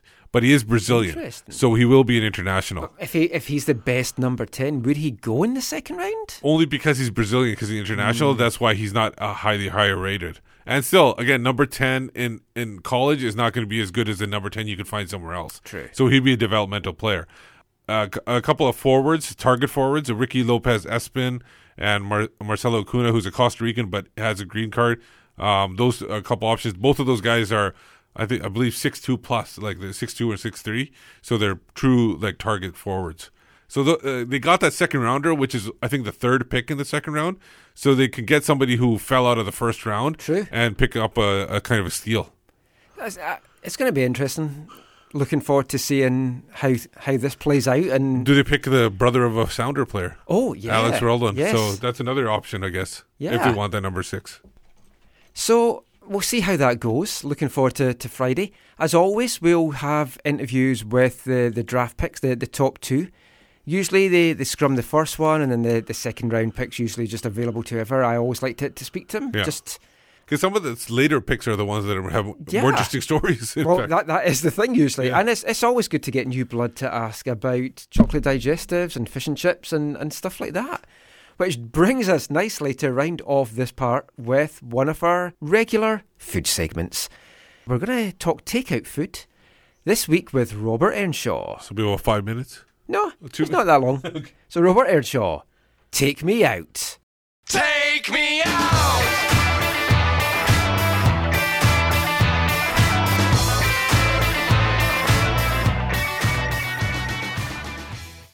You're at home at night, you can't be bothered cooking, you're going to get some takeout food. What is your takeout food of choice? Whew. It used to be Chinese food. But now I would say takeout is probably turned into pizza. Oh. Yeah, turned into pizza. And there's some, I actually found in Vancouver, there's some really, really nice places for pizza. That's probably why. So any particular, like, what would be your go-to pizza then to order? Lately I've been having this, there's a nice little place I found, and they do it's like sausage with a little bit of onions and some garlic.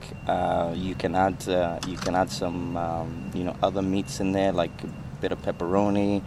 And then I've been adding, to finish it off, this is the secret, between me and you. Jordan Harvey gave us all his ice cream secrets, so that's good. What you finish off is some truffle on the top. Oh. Yeah, so that pizza there, and then you finish with some truffle on the top, and that's the secret. Once you put the truffle on, it's like magic, Thank you so much for your time today, Ian.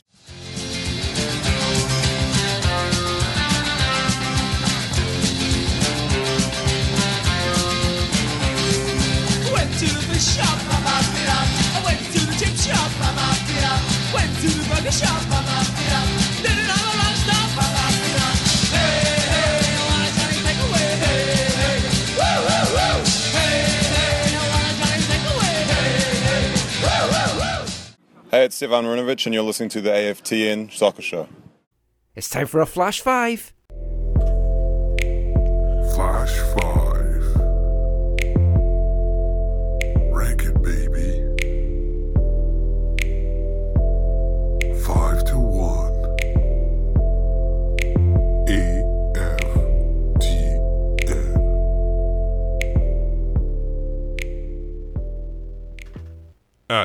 So it's Flash 5. We are at the end of a series of Flash 5s where we counted down the top 5 Whitecaps goals for each year.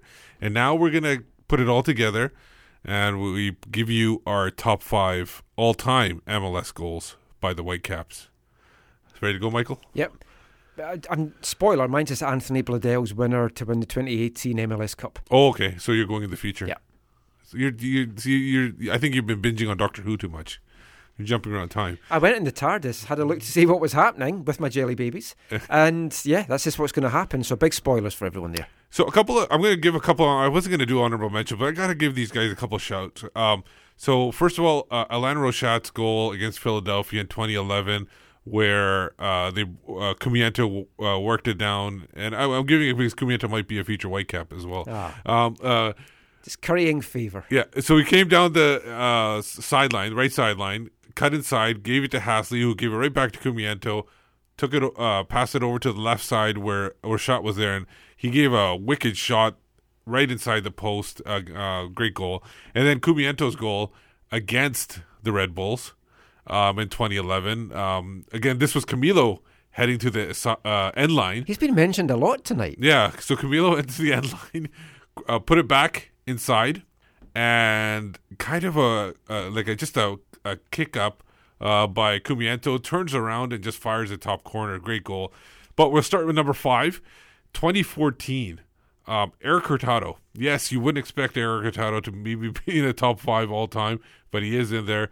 Great goal against Seattle. We said last week, he doesn't score often, but when he does, they are stunning goals. It was a fantastic goal. He was set up, sent down the right side. He kind of actually started it because he intercepted a pass and broke up a play by Seattle. But then eventually he got the ball back down the sideline, took out, basically put down Alonso. He just took him out of the game, took him out of the play. But Alonso came back again. Then he ran into his own defender. Hurtado cut back towards the end line, and then he just fired it, just a screamer over Fry's head, who would be still in concussion protocol if he had been hit by that. Fry doesn't have a good time in Vancouver, or he didn't. It's getting better for him. Well, yeah, but the Kofi goal too, when he gave away a Kofi, that was a bad one too. Number 4, 2016, Blas Perez. against Chicago. I love this one. It's the game that Kudo got knocked out. Speaking of people getting knocked out. Yeah. So tying together. Yeah. So Blas Perez, I think it was the 87th, 88th minute. Just basically the ball got to him up in the air. He just turned it over. Came very close to hitting the Chicago defender in the face, which might have negated the goal. Got in the net. He had no idea that it was in the net when he got up. And then when look on his face. Yeah, he just ran at that point. Yeah, it was wonderful. crazy. Great goal. Sent the crowd in just utter chaos. Number 3, 2012, Eric Hasley, TFC. It was a Voyageurs Cup game. TFC was up 1-0, so they had the away goal. Vancouver away goal and plus the lead. Obviously, that's a double hit on that one. But they were able to get the ball. Hasley on the right side of the box, able to get it over to him.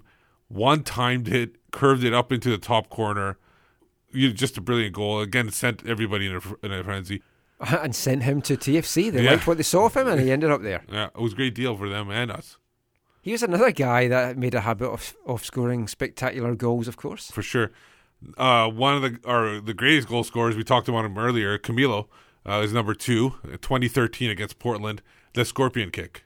Oh, yeah. Again, I think this was another a game tire. I think they were down 2-1, if I'm not mistaken. I could be wrong about that. But I think Will Johnson had put them up 2-1. And then Camilo tied it up 2-2. I think YP Lee had a hand in that goal. But then we go number 1. People probably already had it pegged down. 2011, first year. 2011? Was it? It was 2011. No. Montero scored last year with that that one. No. I'm talking about that's not the goal. number 1? No. Oh. 2011, Seattle. Eric Hasley. Second need to time. remind me of this. I don't remember this. It was up for an SB. No idea what that is. Okay. So Eric Hasley, I think again here Seattle had gone up 2-1. Yes, they had. And then Eric Hasley scored a wonder goal, one that basically kind of broke the internet for a while there. So nonchalant about it as well, just like... Yeah, exactly. Well, you want that from somebody. He expected he was going to score. Well, whether he did or not, I'm not sure, but he definitely showed it afterwards that he expected. So Eric Hasley gets our number 1 goal all-time MLS. It is going to take a lot to disrupt that. If we do this in another 5 years' time... Yeah, it'll be interesting to see. Yeah. But the Camilo one's very close. But, I personally would have had Perez as 3rd. Okay. Because I love a bicycle kick. A bicycle kick's great, but that goal against, I think you didn't even have it as your top goal, if I'm not mistaken. No, I didn't. And then when we were discussing it, But that I had Matix that year. That was the wrong choice. That strike was just outstanding. Yeah. One-time strike. Didn't even wait for it at all. So that's our top 5. Definitely some fantastic goals there, and hopefully we see some goals like that. Yeah, later. let's just hope we can add and get a couple of goals that could break into that top 5 this year. That would be fantastic. So I hope you've enjoyed that. We're going to have some more Flash 5 segments over the For sure, year. and if anybody has any ideas they want us to do a Flash 5, send it to AFTN at Hotmail. AFTN Canada at hotmail.com or Twitter at AFTN Canada. Or you can send it to the whitecapsbeat at gmail.com as well. And a lot more of those to come. And we're going to do some written ones as well later in the year that I've got in mind. But now it's time for BC Soccer Web headlines. BC Soccer Web headlines is brought to you in partnership with bcsoccerweb.com. Your one-stop site for news, links, information about the world's game, locally, nationally and internationally. Make it part of your daily read. bcsoccerweb.com. What's been catching your eye on the site this week, Steve? Quite a few things. As usual, like we talked about earlier, it was a busy week. Yeah, I mean, the list that you sent me, I was working on it before I headed out. Some I'd seen, some I hadn't, but wow, some stories this week. No, but that's why I put it on the top, because I didn't want to scare anybody. I put up there, not all to be used. We'll figure out what we have time for and what we don't have time for. So a couple of the quick hits we'll get out of the way. A funny one at Chelsea Stadium, a $1 billion Stamford Bridge. A family is disputing it in courts. They're trying to get it stopped because it's going to block their light. And Chelsea is offering a package to give up the right to light. But that's how they phrased it. But we'll see how it is and how it works. I sympathise with the family to an extent, but you've bought a house beside a football stadium. Well, no, this is a new site, I think, because they're building a new stadium. So that's why. That's right. So they've been there before the stadium. Yeah. Okay. So they're trying to get. It's up to council now in order to see if they're going to do that or not. French league suspends gold line technology after failures cross the reliability line. They've had a couple of incidents where it hasn't gone according to plan, so they're going to review it and see if it works better later. Nothing to do with that, but just quickly about French football. I don't know if you saw something that was doing the rounds tonight on Twitter. No, I missed it. French League One match where this team's attacking.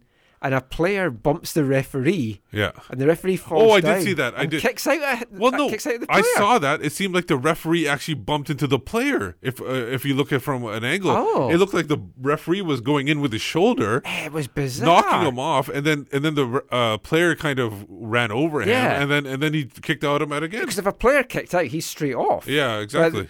That is odd, bizarre. and that has to be definitely looked into.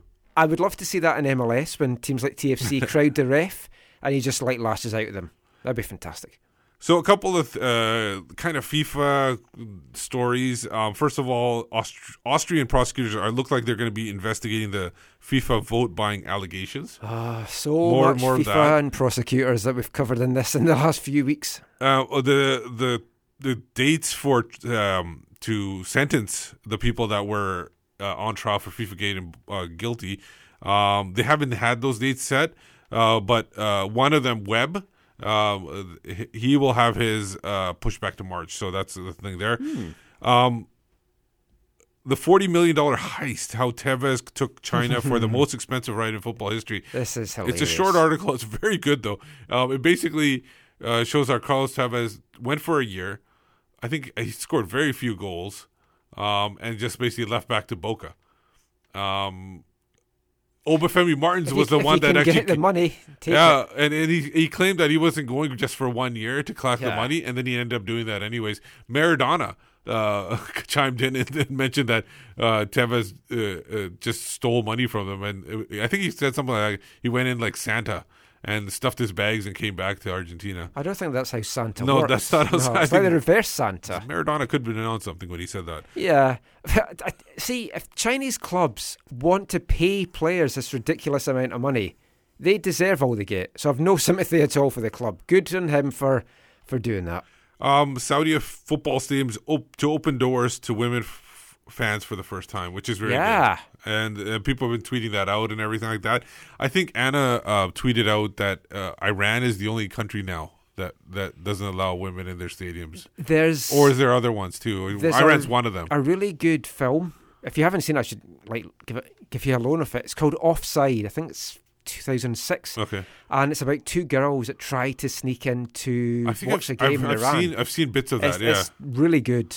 But it's crazy in this day and age. I know folk will say, well, it's that country's culture. You can't say that. But come on. It's ridiculous. Some strong statements from Forbes. They say soccer will soon be America's third favorite spectator sport, which is kind of believable. Overtaking who then? Well, I think football is number one. Yeah. I think basketball is number two. Yeah. So then it would overtake baseball. Wow. And if you think of it, that is basketball number two? I'd have thought baseball was number two. No, I think basketball is number two. Maybe if you look at overall numbers because they have more games, that may be baseball, but maybe per game it's actually basketball. Wow. Basketball is very popular right now. But I think it's because of, first of all, a lot of immigration. Yep. And then you have a lot of people watching that in America. But they're sending all the immigrants home, so maybe it's going to fall down the picking list again. But they're bringing the Norwegians in. Oh, yeah. Well, they love their football. Yeah. Luge is going to be the third most popular sports. UEFA bans 6 multiplayers, including 2 for life for fixing games. It was the U21 games qualifiers for the European Championships. So the fixing is still in. I tell you, I've watched a number of Scotland games over the years that I wish the game had been fixed. They just played that bad. It's hard to tell sometimes. North American Soccer League to skip spring season. Yeah. It looks like they're going to be playing from August to May. So they're playing the FIFA dates. So there'll be soccer in the winter. Yeah. Now when MLS is off. There'll probably be a winter break. There'll probably be a winter break at some time. I love it. It's a great bold move by NASL. Yeah. I can't see it working. Yeah. You have lost Edmonton from the league at least, so at least you don't have that. But unless they're going to just have games played in California and things like that, but you see what's happening in California this winter. Wildfires, mudslides. They have a winter break in Scotland now in the Premier League. But the problem in Scotland is you can't guarantee. Like, we get snow in March and April in Scotland. East Fife had a game postponed in July for a waterlogged pitch. So taking a winter break's not a guarantee that you can avoid the bad weather. Yeah, for sure. Another decent article from MLSmultiplex.com is it's a kind of an offshoot from Sports Illustrated. It's look at the 25 plus expansion teams that are joining MLS leagues, not MLS, sorry, all US leagues across all US leagues, all US leagues across I think 4 levels or 5 levels or whatever they have. So it'd be interesting to see there. Canadian news. We talked about the Herdman appointment, but the one article I want to mention is the 11.ca worst kept secret in Canadian soccer. Zambrano was on a hot seat from day one. I'm obviously not part of Canadian soccer because I had no idea what was going on here. Apparently I'm not either because I had no idea either. We're on the outs. Yeah. But clearly these guys, and the thing is with Steve Sandor too, he does talk to a lot of guys. Yeah, he does some really good stuff on that site. So definitely check that. I meant to mention that actually when we were talking about and I guarantee you his article will be much better than a certain person's article from Toronto. Yes, we won't mention him. Yeah. Boo, though. West Ham, your club, yes, is targeting Burnley's $2 million rated Scott Arfield. Yeah, all for this. So, but that's going to stop him from coming to Whitecaps. I'd rather have him at West Ham, yeah. Although it would be fun to talk to him here, so yeah. But there's other clubs interested now. There's some more Premier interest in him, so it's not a done deal. West Ham are looking good just now under David Moyes. They're on the up for sure. Yeah, destroyed Bournemouth yesterday. That was a good game. Morocco 2026 World Cup bid hires international consultants. I read this one. This hired was interesting. It's from the Metro News. They hired basically a consulting firm from London. Yes. Who helped Qatar. Yes. Get theirs, but they're the thing is though the other thing they mentioned in here was that the U.S. federal prosecutors have mentioned that Morocco did use bribery in their failed attempts in the past. So we'll see how that goes. Well, the thing with the Moroccan bid is, like, this is in the article. Yeah. Apparently, all they've really released about their bid so far is 2 sentences. They haven't given any host cities or anything. City, yeah. And the votes in 5 months. And it's 48 teams, too. You got to have enough cities and stadiums. It's a big country. Yeah. I do wonder, though, how much the anti-Trump feeling and anti-US feeling and all with what they're doing with FIFA officials in the court, if that is maybe going to backfire in the US a bit. Yeah. Probably not enough, but it might be a lot closer than some folk are thinking. Because people got to understand, 2026, he's not going to be in power. It might be somebody else. Even a second term, he'll be out. Edmonton is trying to get the council to Edmonton supporters, soccer supporters, are trying to get the council to get them in the running for to host a FIFA World Cup in 2026. I don't know if it's going to happen. Is January 24th is the last date. But they're also got some other things planned in Edmonton as well. They're trying to get a Canadian PL team there. For sure. And that would help, for sure. But I was excited when I read that headline, but less excited when I saw it was just supporters. I thought they had backing or money and stuff behind them. But it's a grassroots right now, and that's what I'm saying. It might be too fan-owned. And it might be too little too late at this point right now. Yeah. Edmonton needs a team, though. Yeah. Has to. Last little bit here, and it's something that MLS, I'm surprised they hadn't done this earlier, but they're starting a thing called the eMLS, which is basically... I wasn't going to mention this, but yeah. But it's something to get It's a massive thing, I know. I just don't get it. Because this is huge in Madden, for example, for NFL. FIFA in Europe, I think this goes huge in there too for competitions. Oh, yeah. So I know esports is massive. Yeah. I know... It makes more money than you're some like, darts, that's not a sport either, but... It actually brings up more money than other sports. Yeah. So if MLS could do this and garner more money, it's all the power to them. And it gets Whitecaps are going to have a team. Oh, for sure. I might put my hat in the ring for that. When's the last time you played? I can't score, but I can defend really well. So I think I'm made for the Whitecaps team. I don't know. I don't get it. I personally but feel... But you're old too, remember? Well, there is that. And I do personally feel that is what's wrong with a lot of the youth of today. They're more happy to sit at home and play football on their computer than get outside and play football in the parks.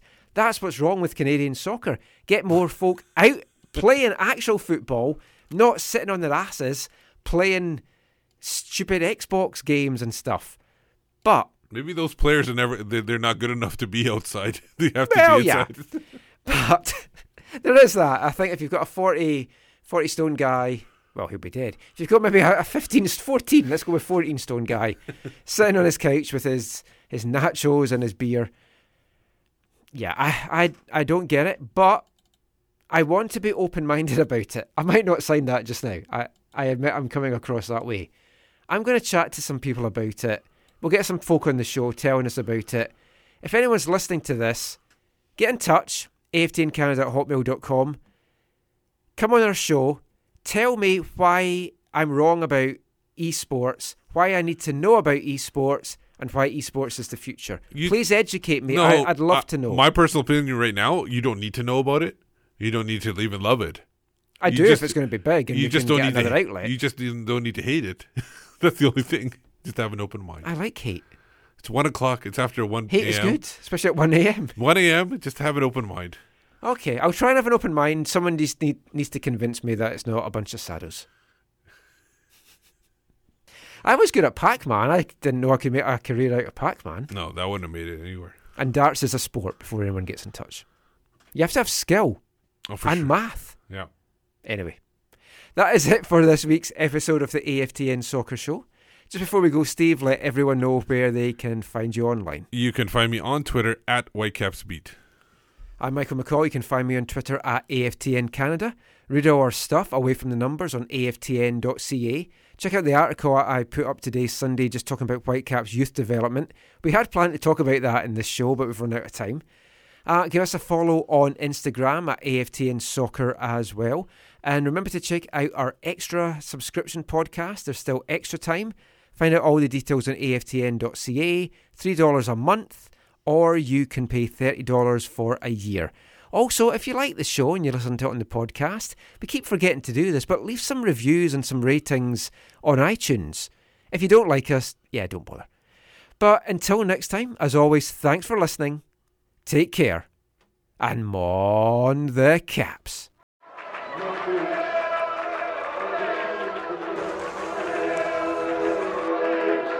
Going to your first match is an experience you never forget. The atmosphere of what's going on around the pitch looks beautiful and you always look and go, wow, I'd love to play here one day. If you get the bug, it's going to stay with you for life.